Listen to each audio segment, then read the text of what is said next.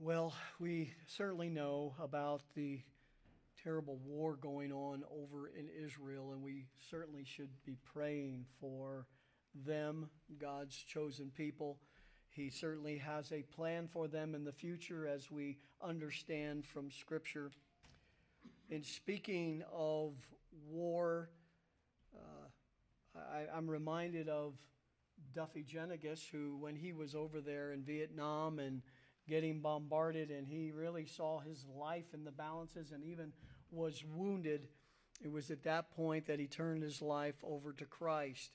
That's what he told me. And when I asked him, I said, well, were you aware, when you say you turned your life over to Christ, do you mean you knew that he had died on the cross for your sins and that you were trusting him as your Savior? And he said, yes. And he said that in such a contented way, even in his last days. Well, war is never good unless you think of it that he uses it for his purposes and his will and to bring people to Christ. But war has been described by several expletives over time. Well, Timothy is going to be admonished and charged to fight a war. But it's the good war. It's the good fight. He is charged in fighting the good fight. As a pastor who is there in Ephesus and to guard against false teaching, to teach true doctrine, to eventually lead the church in having the correct behavior that they ought to have, biblical, this is what Paul has said to him, to fight the good fight. And to be very honest with you, not only is that the title of this sermon, but it is, in my own mind, one of the key ideas of 1 Timothy. In fact, I've entitled the entire book as Fighting the Good Fight in the Church. This morning we're going to look at several things here. We're going to go back and finish up on some of the other verses, but we're going to look at three things about fighting the good fight that we're going to see in these passages. We need to fight the good fight and give out the message of grace, because Paul talks about Christ's patience with him, the foremost of sinners, in saving him. And so we fight the good fight in giving out that message, that it's a message of faith alone and Christ alone and not good works. That's not at all what is taught in the Bible. Secondly, we fight the good fight when we know that God is the God of grace. There were false teachers in the church talking erroneously about the law. Paul said the law is good if you use the law lawfully. Love that play on words. If you use the law lawfully, meaning it shows us our sin, it leads us to Christ. It leads us to the grace of God. And Paul is going to give a doxology to this God of grace. And so that also is fighting the good fight. And then finally, we're going to see prophecies for ministry. Timothy has been called into the ministry. There had been prophecies and prophetic utterances, I believe, affirming not only what his ministry will be, but also what some of his spiritual gifts would be. And so when we think about fighting the good fight, not just for pastors, but for all of us, to be using our gifts, to be involved in some ministry, to fight the good fight, to share the gospel of grace, and to confound the false gospel that says you have to do good works in order to be saved. So that is what we are going to look at this morning. So turn with me, if you would, to 1 Timothy chapter 1, verses 16 through 18. I know it seems as if we're in the middle of a changing thought, and that's okay. To be honest with you, when I got to verse 17 in my studies, I love to talk about the attributes of God, and I thought we need to slow down and we need to look at these. We need to look at always the attributes of God, for that's whom we have come to worship.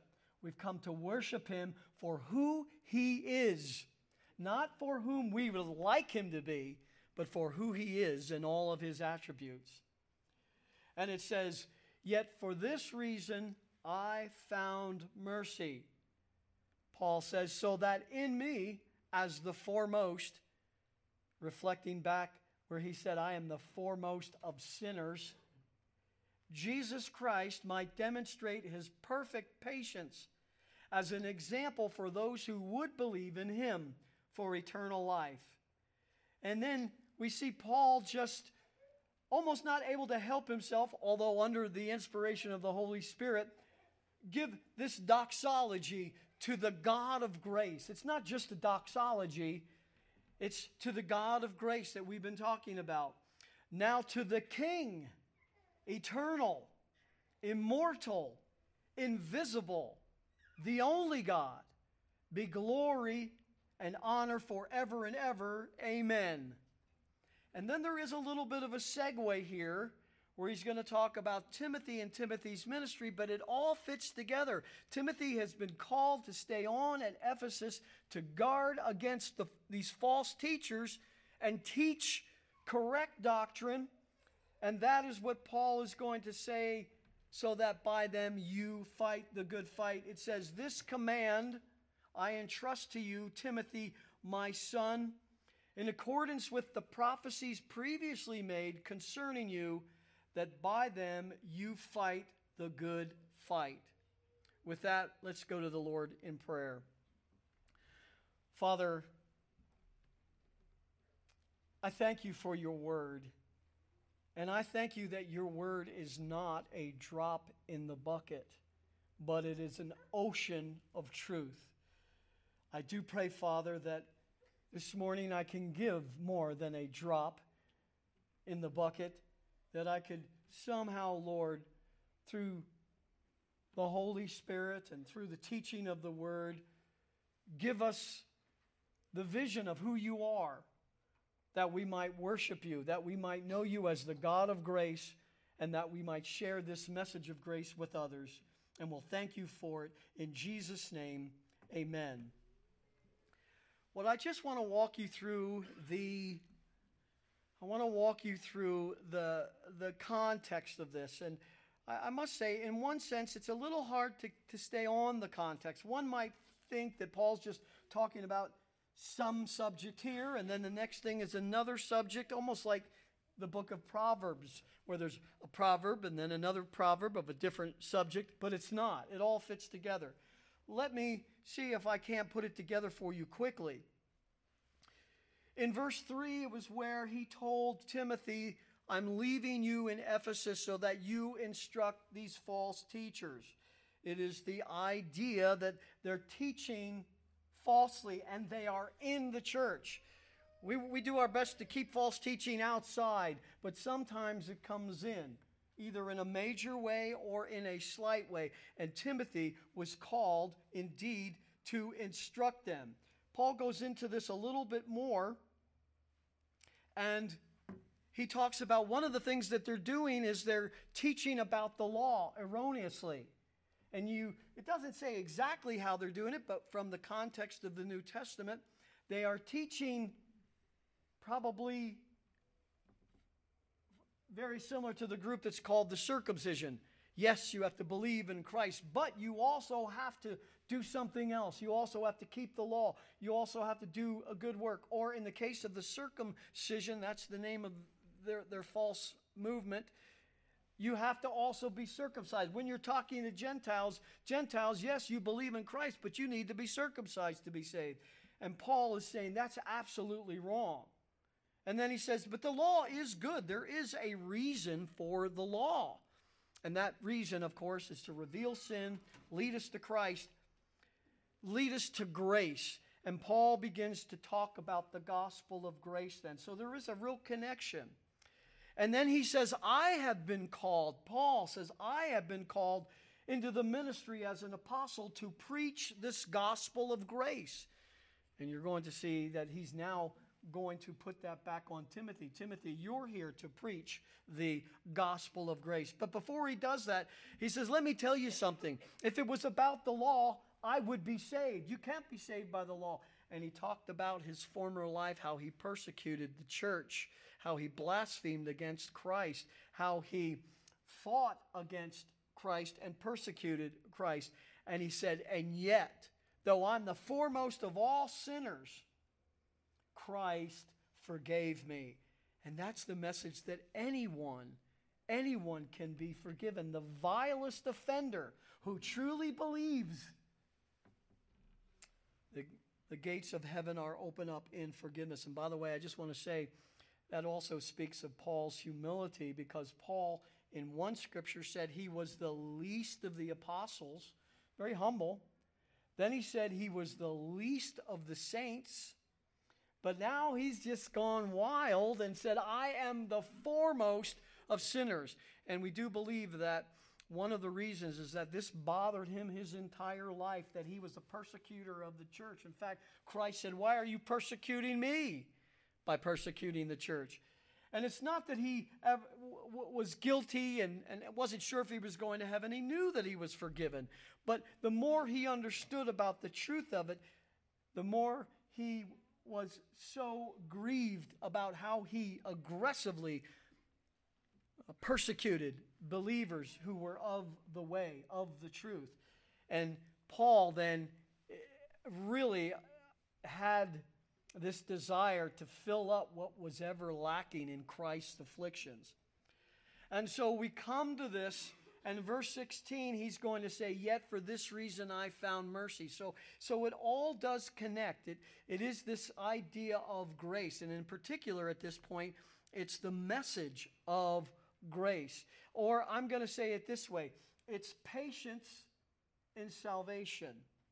Christ's patience with Paul and every sinner, waiting for them to come to give them salvation. Or better yet, drawing them to come to salvation. So let's pick it up then in verse 16.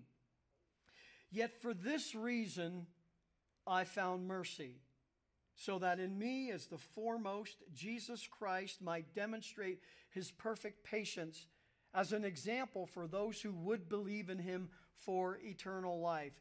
Now there is a little reference here. He said, for this reason I found mercy. Well, let's just go back to the verse previously, verse 15. And notice what he says in verse 15. He says, it's a trustworthy saying, deserving full acceptance, that Christ Jesus came into the world to save sinners, among whom I am the foremost of all. And what he says in there, he says, is that the reason for this was that he did this in ignorance of unbelief. Now, it's not getting away with sin, but that whole idea was there is a difference in Scripture, although sin is sin. Okay? Sin is sin. And sin comes from our sinful nature. It's not we sin and, oops, sorry, I'm basically good, but I've sinned. It comes from our sinful nature. Sin is sin. But there is a distinction. God does make a distinction in the Old Testament between unintentional sin with rebellious sin, sin of a choice, going headlong after sin. And maybe sin isn't unintentional. Maybe even we would even choose to sin, but it's not like all-out rebelliousness. And Paul said he just didn't know. In unbelief, he didn't know this was the gospel until Christ met him on the road to Damascus. And it's those two things that he says, yet for this reason I found mercy, so that in me as the foremost of sinners. The word mercy is a word worth stopping and looking at. It is a word that means to be greatly concerned about someone in need. Our need is our sin and salvation. And God was concerned about our need for salvation. It also includes words like compassion and pity. When we think about God provided salvation for us, it wasn't because how good we are or how well he thought we do in Christianity, or how he could use someone like us in the kingdom. It was because he had pity on our helpless, sinful estate. And no better example than the Apostle Paul, who was persecuting the church. And Paul says, but he did this in his will. In his sovereign will, he did this to show his perfect patience. And the idea of perfect patience here has the idea of something that's all-encompassing or whole. And so he is waiting for sinners to come.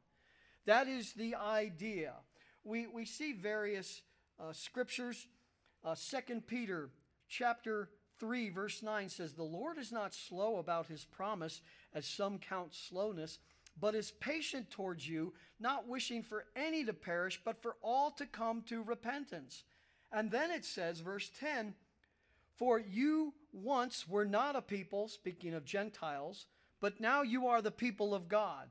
You had not received mercy, but now you have received mercy." And so it is the idea of the patience of Christ. Now we know that not all will come to Christ. We know that. But those who do, this is by the grace of God.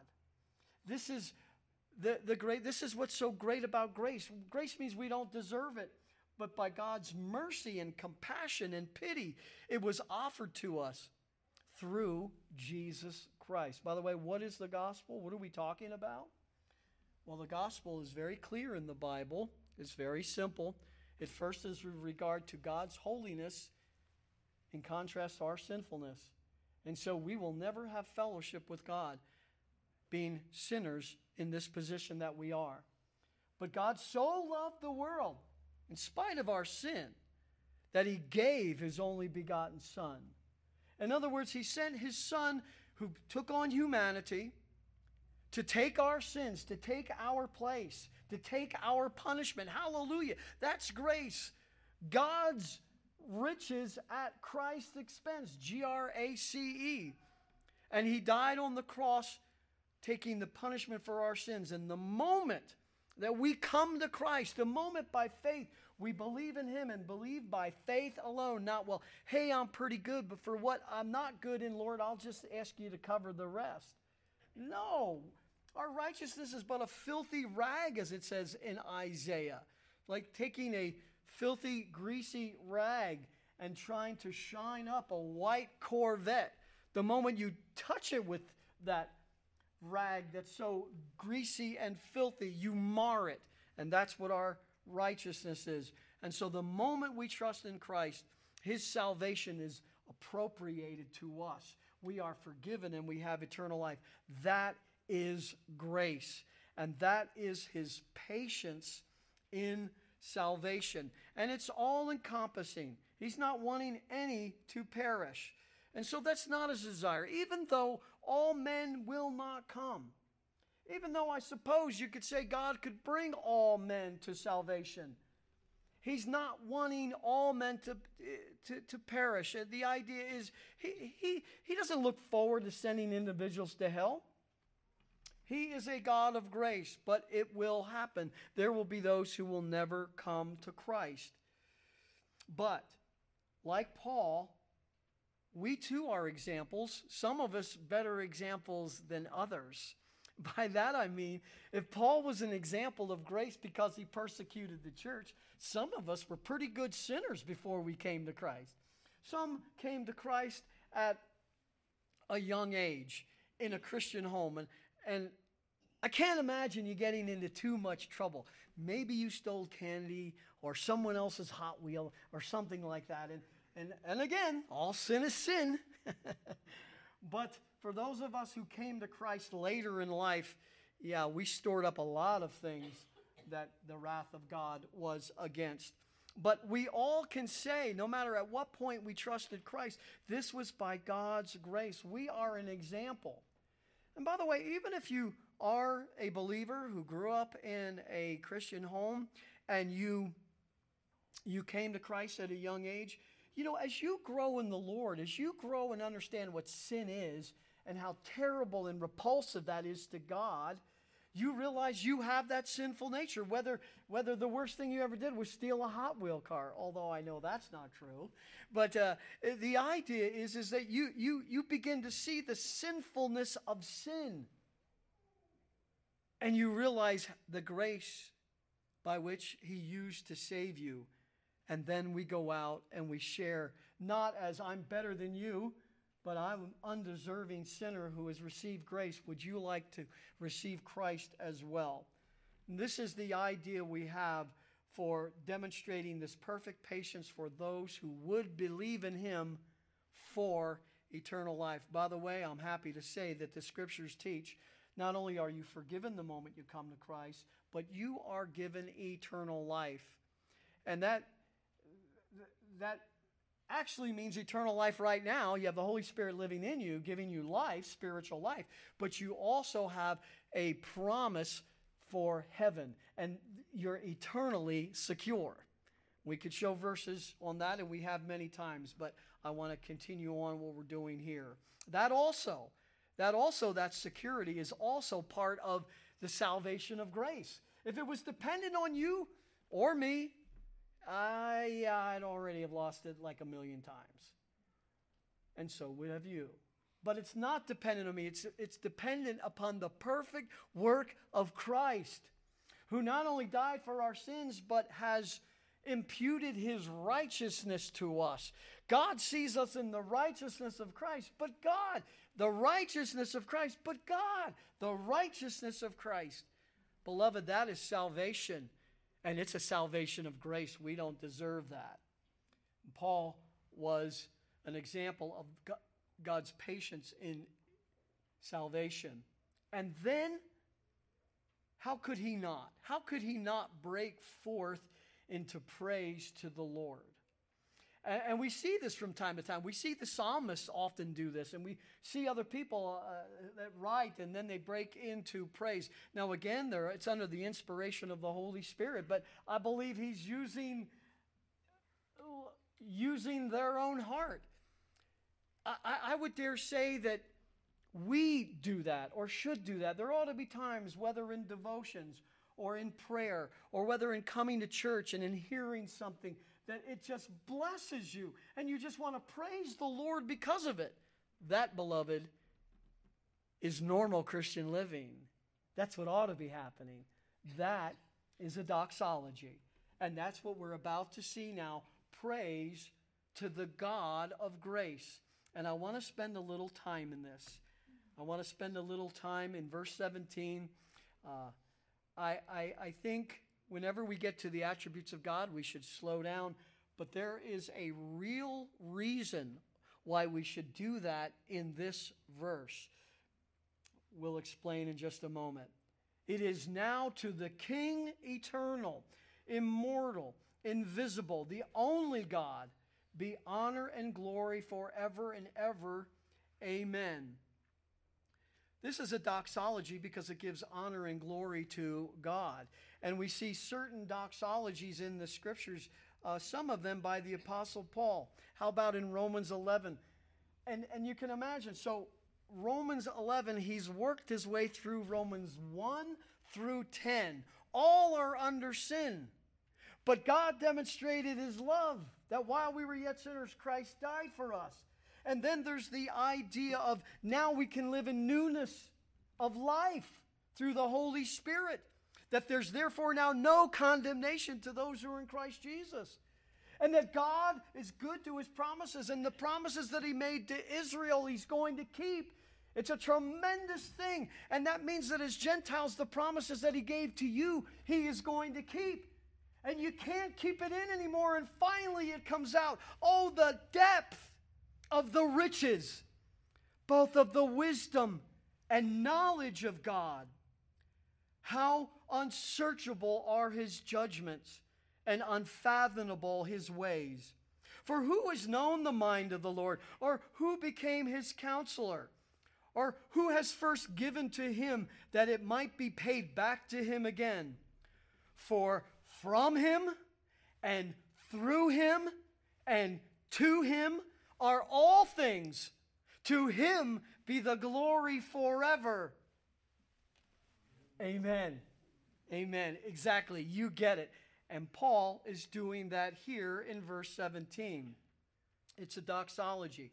But I want to say that as I'm going to explain, go over some of the attributes, I think it's in the context of to the God of grace. It's in the context of salvation by grace. It's in the context of this is who he is, as opposed to what those false teachers are teaching about that you could be saved through the law. That is the context of this. So I will not only look at what these attributes are, but I will try to apply them in the context of salvation. And the first one is that he is king. Now it's very interesting because in the Old Testament, we see Yahweh is attributed with the title of king. And we see in the New Testament, we see Christ is attributed with the title of king. Revelations 19:16, and on his robe and on his thigh he has a name written, King of Kings and Lord of Lords, talking about his second coming. Because of what's going on in Israel, everybody's talking about, could this be when the Lord is going to return? It could be, and it might not be. We don't want to suggest any dates because that's exactly what the Lord said we shouldn't do. But he is the king. And so it can refer to both. I think here it's referring to God, God the king. And the idea here, I believe, is if he is the king, above all kings, the only king in his kingdom, he makes up all of the rules and the laws of his kingdom. Laws, small l. Not capital L, not the law. He makes up the laws of the land. He makes up the laws of the land for what is true and righteous and holy and what is a violation to those things. But he also writes the law of the land of his kingdom of how one can be atoned for. Not through works, but through Christ. And so he is the king. And the Greek word is basileus, and it means a royal monarch. Monarch means mono, one, arch, ruler, one ruler. He is the king, and he has the law of the land that in his kingdom, sin is sin. Sin will be paid for by the retribution of his wrath unless we come to Christ, who he sent to die in our place. And by the way, it's a no-brainer, isn't it? And yet, we see we are spiritually dead. You have to be spiritually dead not to take an offer like that. And so we even need the grace of God to open our eyes to see that great offer in God's kingdom, where he makes all of the laws of the land. And he instituted this idea of grace for sinners. But he also instituted one other thing as king. I mean, he decides who crosses the moat, who the drawbridge comes down, and they are allowed to enter. Who is allowed to enter into this kingdom? Those who are trying to be good enough by the law? No. The gate and the drawbridge is closed. Well, what about if I try to do good works and go to church, and those are all good things, but no, that doesn't save you. It doesn't remove sin. The only ones who can enter into his kingdom are the ones who come in through Christ. Christ is the door, or the drawbridge, if you will. And all you have to do is think about John chapter 14, verse 6. Let's turn there. John chapter 14, verse 6. You probably know it by heart, and I'm glad that you do. Jesus said to him, I, the Son of God, the God-man, I am the way and the truth. Don't be deceived any longer. Don't be confused any longer. He is the truth and the life, both spiritual life now as a believer in this life and also eternal life. And here it is. No one, well maybe one or two, no one. Well, surely there's a loophole. No one comes to the Father but through me. So I know at times people will say, well, you Christians think that you have the only way. The truth is, no. The truth is, Christ has the only way. So if you want to point fingers, point it at him. That's what he said, but it's the truth. Well, how does he get to determine that? Because he is the king, and this is his kingdom. And as king, he writes all the laws of the land. And you know what the law of the land is of our great God and King? It's the law of grace. The law of grace that we have received through Jesus Christ. Well, the next one is that he's eternal. And I often refer to this one, and we talk about this. When we talk about the deity of Jesus Christ, we turn to those verses that it shows that he is indeed eternal. We see that in John chapter 1. We see that he is eternal as well, even though there came a time when he took on humanity along with his deity. But what does it mean? Well, you know what it means. It means God is eternal. It means he's always existed. He's had no beginning, and he will have no end. He is often described in Scripture that he is from everlasting to everlasting. Psalm 90, verse 2, before the mountains were born, or you gave birth to the earth and the world, even from everlasting to everlasting, you are God.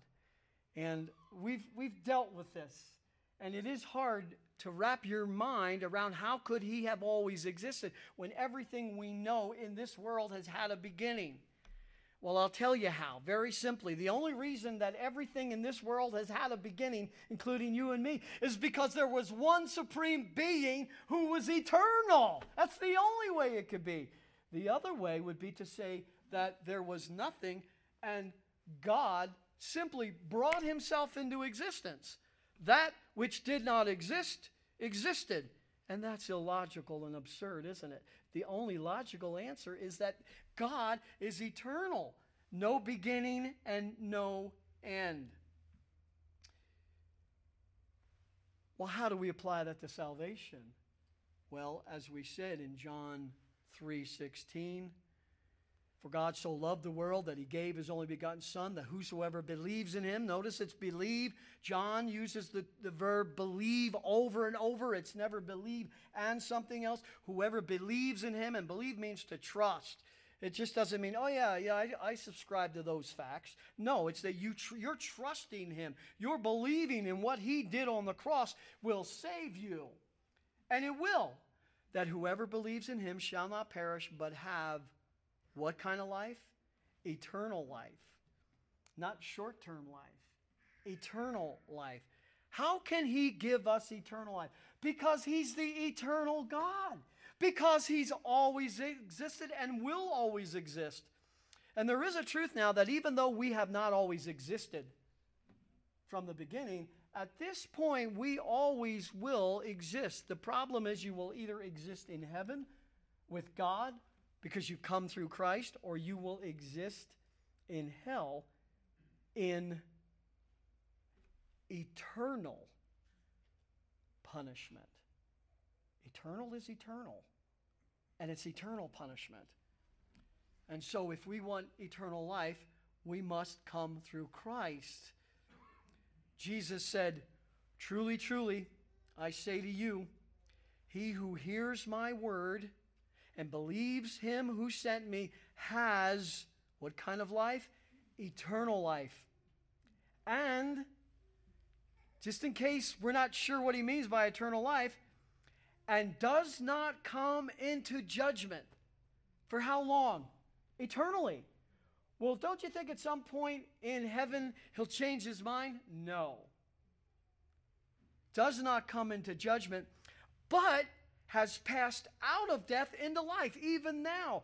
The moment you trust Christ, you pass out of death, out of judgment, and you have eternal life now, being regenerated by the Holy Spirit, and you live for him until you go home to be with him, and you live eternally with him, without sin, by the way. Hallelujah! Hallelujah! No more teasing the pastor. You know? I won't mention any names or that they're sitting in the California side. Someone used that phrase the other day, and I said, I'm going to coin that. We have a California side. I love the California side, by the way. And by the way, do you notice that you're on my right hand? It's the others that are on my left hand. Okay. All right. So we have eternal life through this eternal God, and his promises are eternal, and he's eternally present to always keep these promises. Well, next is he is immortal. And there is no doubt in my mind that as Paul is saying these, he understands these every bit as much as I'm explaining it. And more. It's not just he's putting words together and, this would be a nice thing to say on this thank you card, to say that. No, I mean, he understands every word and every theological meaning of it. And the Holy Spirit is leading him to write it. And certainly the Holy Spirit knows all about truth and the truth of each one of these attributes to God. He is immortal. Now, what does immortal mean? It doesn't mean he's a superhero, okay? Can I just say that? Doesn't mean he's a superhero. He's beyond a superhero. He's the King of Kings. It means that there is no decay or death in God. It's not even possible.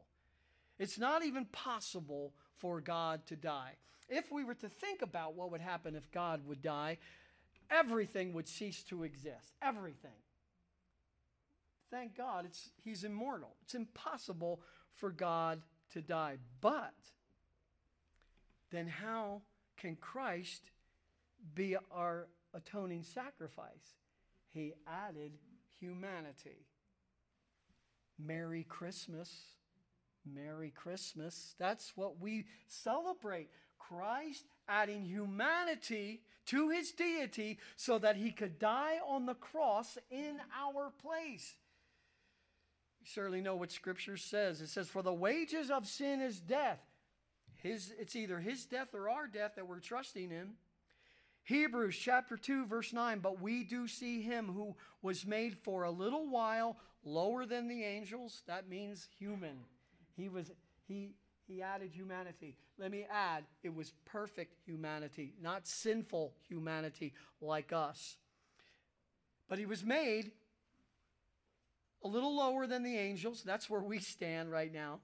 Namely, Jesus, because of suffering, the suffering of death, crowned with glory and honor, so that by the grace of God, he might taste death for everyone. Hebrews 2:9.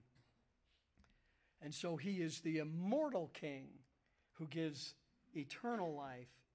And by the way, we have mortal bodies at the moment, but the resurrection is when we receive our immortal resurrected bodies. It says in a moment, in a twinkling of an eye, at the last trump, for the trumpet will sound, and the dead will be raised imperishable. And we will be changed as well with imperishable resurrected bodies fitted for heaven. And the truth of the matter is, those who reject Christ will also have a type of resurrected body. It's a body that is fitted for hell. And I want to be very serious here. I know I joke around a lot, but I want to be very serious here. We hear the old adage say, well, I don't care. Send me to hell. You can only burn hamburgers so long. Well, no, wait a second. They're receiving bodies prepared for eternal punishment. Oh, man, do we not need to share the gospel? We need to not only be patient, but we need to be proactive. And that's what we have. And next we have the invisible. And I have to be honest with you. I've taught the attributes of God many times. It's one of my favorite subjects in the Bible to teach. And I don't have this attribute included in my study. I'll be very honest with you, most theologies don't.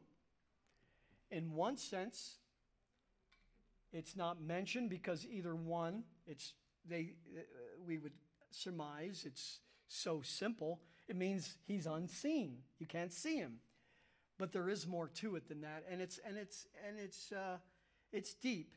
Now I'm going to tell you what I believe, and reading some of the commentaries of John MacArthur and others, I feel pretty good with what I believe, and I'll share that. Basically, if we're on the wrong limb, I'm not the only one going down, okay? But first of all, let's talk about this in the invisibility of God for just a moment. It does mean unseen. That's what the Greek word is. It's haoratos. Has a negative, and haratos is visible. He's not visible, which means what? He cannot be seen with physical eyes. But a little further on, well then what is he? Or who is he? Or how do we describe him? Well, I would describe him as a divine spirit being. Let's turn to John 4:24.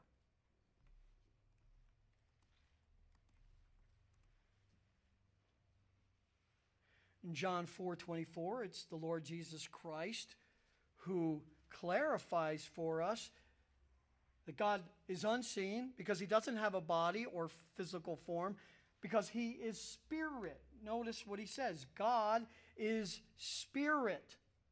And then he says, and those who worship him must worship him in spirit and truth.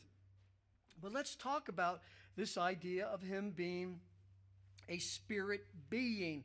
Being means he is a person. Each of the members of the Trinity are persons. It's one God in three persons. I don't understand it, but I believe it. And because I believe it, I don't struggle with it. And because I don't struggle with it, I do understand it, kind of, in a way. And it's one God, in essence, who subsists, whatever subsist means, subsists in three distinct persons. They're all beings. And it says here that God is a spirit being who doesn't have physical form. Now, what is interesting is the Lord Jesus Christ, one of his ministries is to become the visible manifestation of the invisible God. Not that God the Father looks like Jesus, but the being and the attributes and the actions and the words of the Lord Jesus Christ gives us some idea who the Father is. You remember when Philip said to Jesus, "Show us the Father and it'll suffice"? And Jesus said, "Didn't you have your V8 this morning?" He said, "How could I have been with you this long and still you're asking me the Father? He who has seen me has seen the Father." He's the visible manifestation of the Father intrinsically in his attributes and his nature. Colossians 1:15 says, He, the Lord Jesus Christ, is the image of the invisible God. So he is without form and void. He is without form, physical is void of that. He is an immaterial, divine spirit being, and he's not limited. It means the good news is he's not limited by anything. He's not limited to material or by material, the material world that he created, which also made us physical bodies. But when we are resurrected spirit, soul, and body. He's resurrecting us fully and completely, but he himself is spirit. Well then, what's there for us to know? Who he is, what his nature is, what his attributes are. When Moses asked him, "Who shall I say sent me to the children of Israel?" God said to Moses, "I am who I am," referring to his nature. referring to his attributes. That's who God is. Well, what about his body? There is no body. He is spirit. But just because he's spirit doesn't mean he's nothing. He is the divine spirit being. He said, thus you shall say to the sons of Israel, I am has sent me to you. I am who I am. And it causes us to be thinking about who he is. And we're even going to be moving towards worship now. Because when we come, we're not worshiping a physical form. We're worshiping God, who is spirit, for who he is. I mean, there's nothing physical for us to grasp onto. Actually, that's the work of idols and false religions. But true religion worships him for who he is and all of his attributes in doxologies of what we're talking about now. And by the way, his divine attributes are not only shown by Christ, but they're also shown by his work in creation. For since the creation of the world, his invisible attributes, his eternal power and divine nature have been clearly seen. Not physically seen of him, but we see his work, we see his faithfulness, we see his power by looking at creation.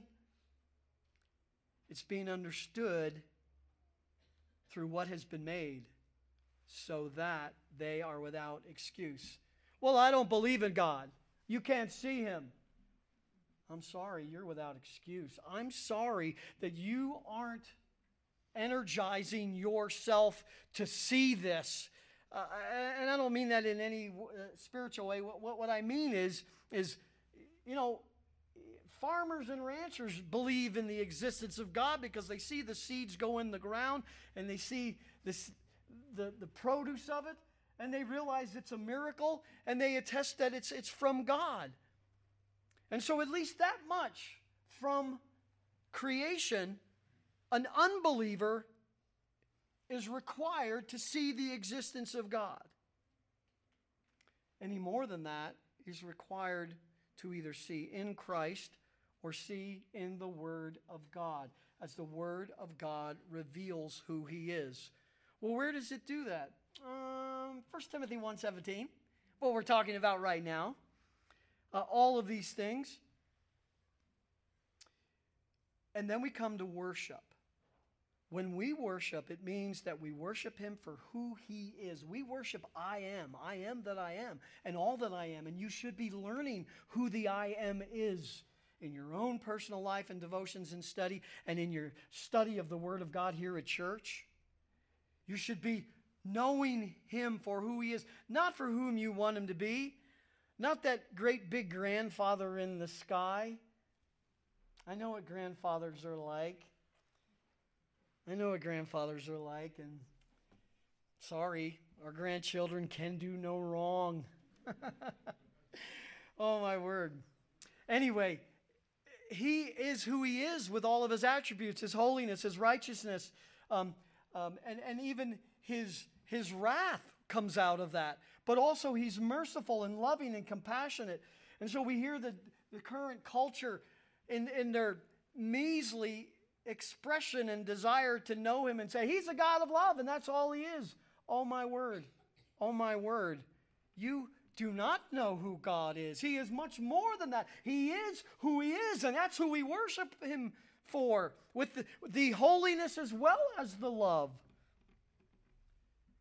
Came across a quote this week, and maybe this will help explain it. To worship is to quicken the conscience by the holiness of God. To feed the mind is to feed it with the truth of God. To purge the imagination is to purge it by the beauty of God and all of his attributes and his glory. To open the heart is to open the heart to the love of God, the height, the depth. And to devote the will to serve is to devote it to the purpose of God, as we know who He is and what His purposes are. And so, when the rest of that verse says, and those who worship Him must worship Him in spirit and truth, I understand there's some different interpretations. Only one of them is right. I agree with John MacArthur when John MacArthur says, here the spirit is not a capital S, it's a small s. It's talking about the human spirit of a believer. To worship Him is to worship Him of the heart. It is not a dead worship. We are, like Paul, to break out in doxologies. I mean, if you never break out in a doxology, if nothing ever affects your soul, wow. You know, some people tear up every time they think about Christ dying on the cross for my sins. My sins. I know He died for your sins, but my sins. He died for my sins. This is the idea of to worship Him in spirit and then in truth. Not as I want Him to be, but as creation reveals Him, as the Son of God reveals Him, and as the Word of God reveals Him. That's how I worship Him. And so I make no apology for taking a little extra time and talking about the attributes of God in verse 17, even though we're not moving very fast through the book of 1 Timothy, because this is why we're here. This is what this is about. It's to worship Him with our hearts and be moved to wanting to serve Him. And specifically also about the truth. You can't worship Him if you don't know Him. So you need to know Christ as your Savior. You can't worship Him if even as a believer you don't know that much about Him. And this is where false worship comes from. Worshiping Him in the way that we think is acceptable. No, it's worshiping Him in the only acceptable way that He tells us and that He gives us and reveals Himself to us. And so maybe I'll add the invisibility of God in my study of the attributes of God. Finally, he says, only God, the only God. I think it suggests that there is no God beside Him. That's what it suggests. There's no other king of the kingdom. There's no other laws of the land, and this is a law of grace. You don't have to worry about someone coming in, overpowering Him, not even Satan, who is a created being. He's not a member of the Trinity. He is not deity. He is a created being, powerful, more powerful than us. Yet, there's no such thing as, oh my word, I wonder if God's going to defeat Him. I wonder if Christ is going to defeat Him. Christ has already defeated Him on the cross, it says, and will defeat Him literally in the future. There's no other God beside Him. And you know, we've been going through the book of 1st and 2nd Kings, and they have been steeped in idolatry. The moment that the kingdoms divided, because they didn't want to go down to the southern kingdom and worship in Jerusalem with those southern Jews, they made their own golden calf to worship. Idolatry. And then it spread to the southern kingdom. Most of the kings took the people into the worship of idolatry. This is a declaration against that sort of thing. But it's a declaration against any type of idolatry, which puts anything or anyone above the only God. Only God is God. Only.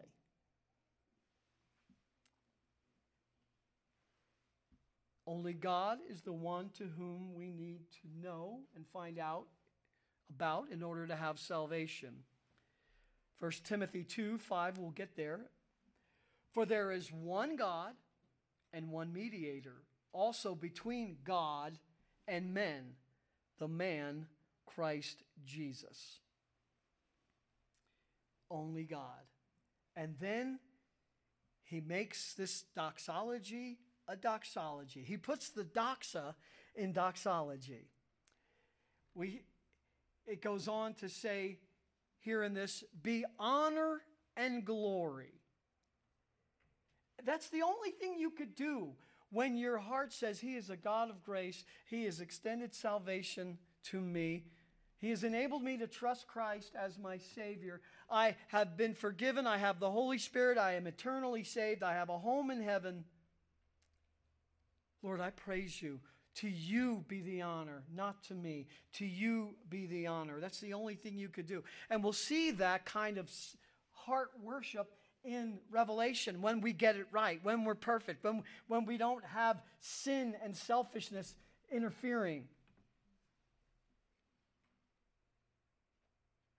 And when the living creatures give glory and honor and thanks to Him who sits on the throne, to Him who lives forever and ever. Worthy are you, O Lord our God, to receive glory and honor and power, for you created all things, and because of your will they existed and were created. Blessing and glory and wisdom and thanksgiving and honor and power and might and any other adjective the Holy Spirit could give to the divine scriptures be to our God forever and ever. Honor, the word honor is the Greek word time. Sounds like Timmy or Timothy. That is the same root for Timothy's name. Time.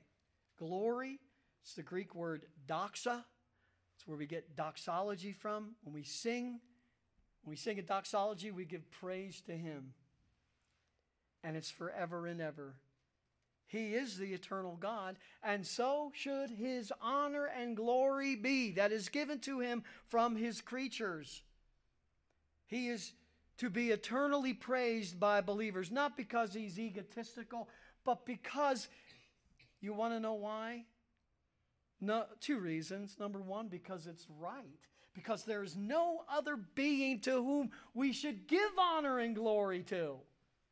And number two, when He saved us, He has given us the blessing of illuminating us that we see He is praiseworthy. And it blesses us when we praise Him. It's putting it all together when we praise and honor Him. And that will happen forever and ever. In fact, that's the same Greek word as the word eternal.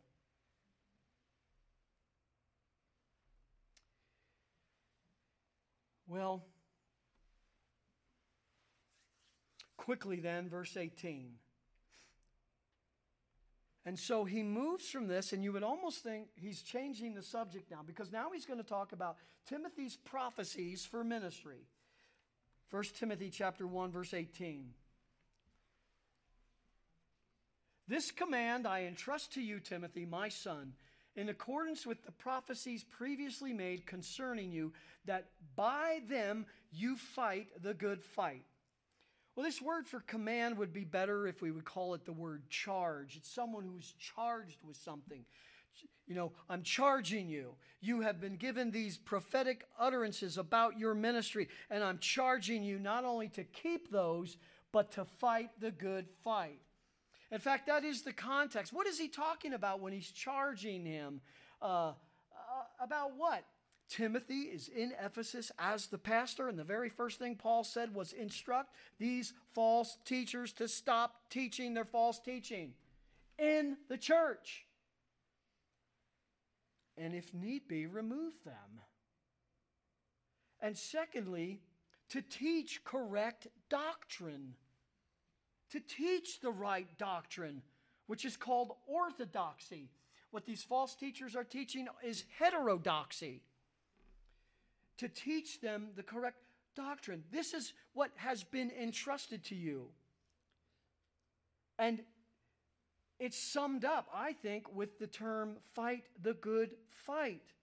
And so that's why I see that expression really part and parcel of the theme of the book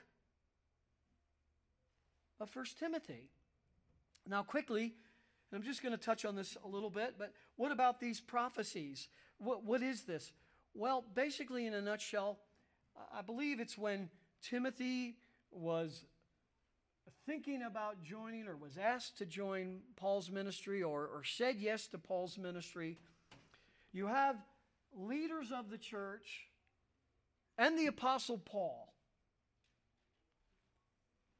who through God's divine revelation of the gift of prophecy at that time, a bona fide gift at that time, affirmed, yes, this is your calling, Timothy. You are to join Paul's ministry. And I think also, too, it was yes, and there was an affirmation from these prophetic utterances. In fact, we'll see this in 1 Timothy chapter 4, verse 14. We actually see it in 2 Timothy 1:6. Paul refers to this several times. We actually see some of the spiritual gifts that Timothy has. And these prophetic utterances, I don't think it's that this is what gave these gifts to him. That's the Holy Spirit's work. I think it was that an affirmation, on this level, he's going to be in ministry with an apostle. We don't want to send out the wrong guy. And God, through these prophetic utterances of the leadership and also of Paul, affirmed he was to be in this ministry with Paul and to have spiritual gifts, such as what? Evangelism, teaching, leadership, and I believe the gift of pastor or pastor-teacher. We see each of those listed in the list of gifts. By the way, we are studying the Holy Spirit on Sunday mornings. At some point, we will be getting into the spiritual gifts, the ones that are listed in the Bible. The only ones that I know about, the only ones that I think really count. I've heard some wild renditions of the spiritual gifts that people thought that they had. But these are all listed. And we see certain things in 2 Timothy 4:5. I'll quickly read it. It says, Paul says to Timothy, "But you be sober in all things, endure hardship, do the work of an evangelist, fulfill your ministry." So we're thinking he's given the gift of evangelism. Timothy sometimes gets a bad rap because of that verse about the spirit of timidity, and I believe he struggled with it, but I believe he overcame it. We showed in our introduction of the book of Timothy how Timothy grew. He went from sharing the gospel to teaching, to preaching, and even to leadership, where Paul leaves him in Ephesus because Paul had to go on. And Paul says, I need you to stay here, pastor this church, and you need to get rid of the false teaching and teach correct doctrine. That's what a good pastor should do.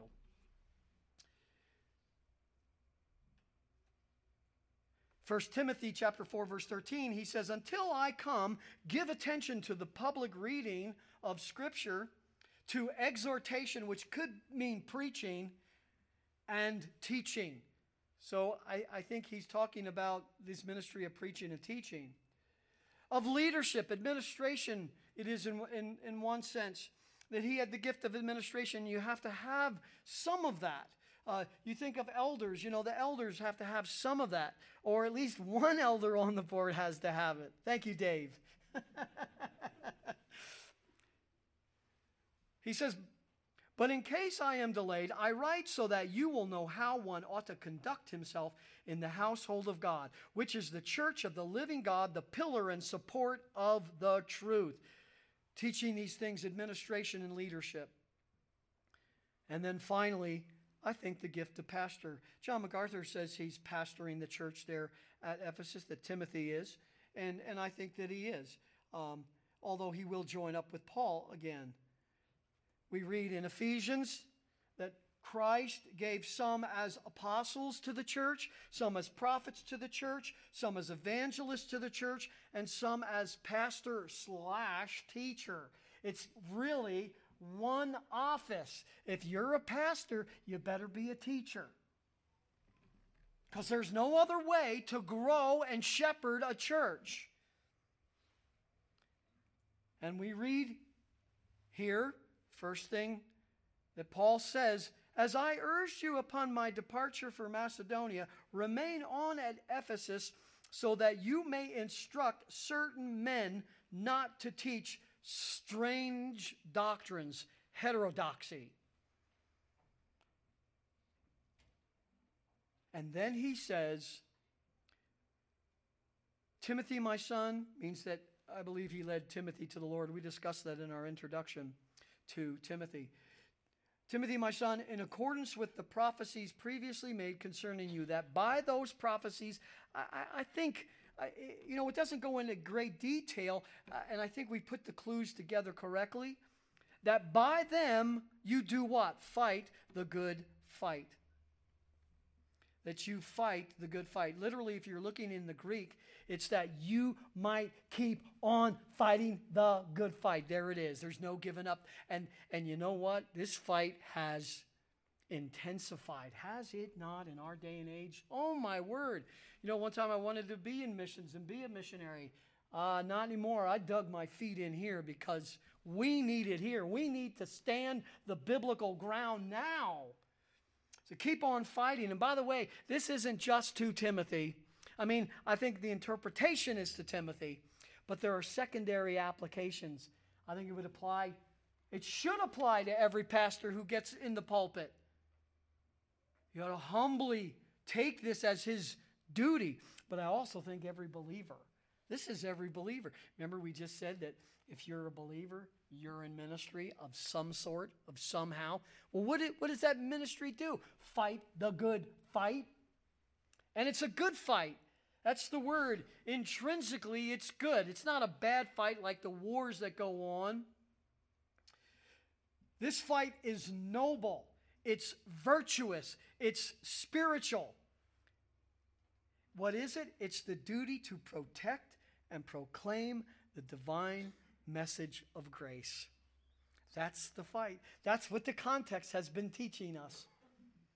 And quickly for my final applications, if you will, what would that be in detail? Well, let me tell you, based on this context, it is somewhat repeating it, but I'm trying to summarize it here for us. Drive it home. Fighting the good fight would include instructing, correcting, and preventing false teaching in the church. Almost every New Testament letter talks about that problem, false teaching coming in. Secondly, it would be preaching not only the gospel, but the gospel of grace through faith in Christ alone. Even at Duffy's funeral, because of studying 1 Timothy, I felt like I needed to say, there's a lot of misunderstanding about what the gospel is. Many people believe it's by doing good works. I really felt like I needed to say that because that is the problem. That's the two religions. The religion of grace alone through Christ alone, or the religion of Christ plus works, or just works. And so preaching the gospel of grace through faith in Christ alone, that's what we're learning. Teaching the proper understanding of the law in the light of grace. The law is good if you use it lawfully. Teaching correct biblical doctrine in the church. That's what Timothy needs to be doing. And then leading the church in proper conduct within the church. Make sure we're going in the right direction. So to sum it up, it is fighting the good fight in the church. The good fight for grace is to protect and proclaim God's message of grace. It is the duty of ministry. It's the duty of ministry to which not only every pastor has been called, but to which every believer has been called. And so, as we're embarking on our study, let us make sure that we are keeping on fighting the good fight. Let's pray. Father, thank you for your word. And I pray, Lord, that out of this, Lord, we understand that we worship the invisible God. We're not worshiping something physical. We're worshiping the divine spirit being, you, God, the only God, and we're worshiping you for who you are. Forgive us if we've ever had ideas about you that were wrong and not biblical and not what you've revealed, and worshiped you falsely. May we worship you as a holy and righteous God just as much as we worship you as a loving and merciful God. But Father, as believers, we get to worship you in all that you are. And we love you, Lord. We adore you, Lord. And we thank you from the bottom of our hearts, singing doxologies. Thank you for saving us through Jesus Christ and Him alone. And it's in His name we pray. Amen.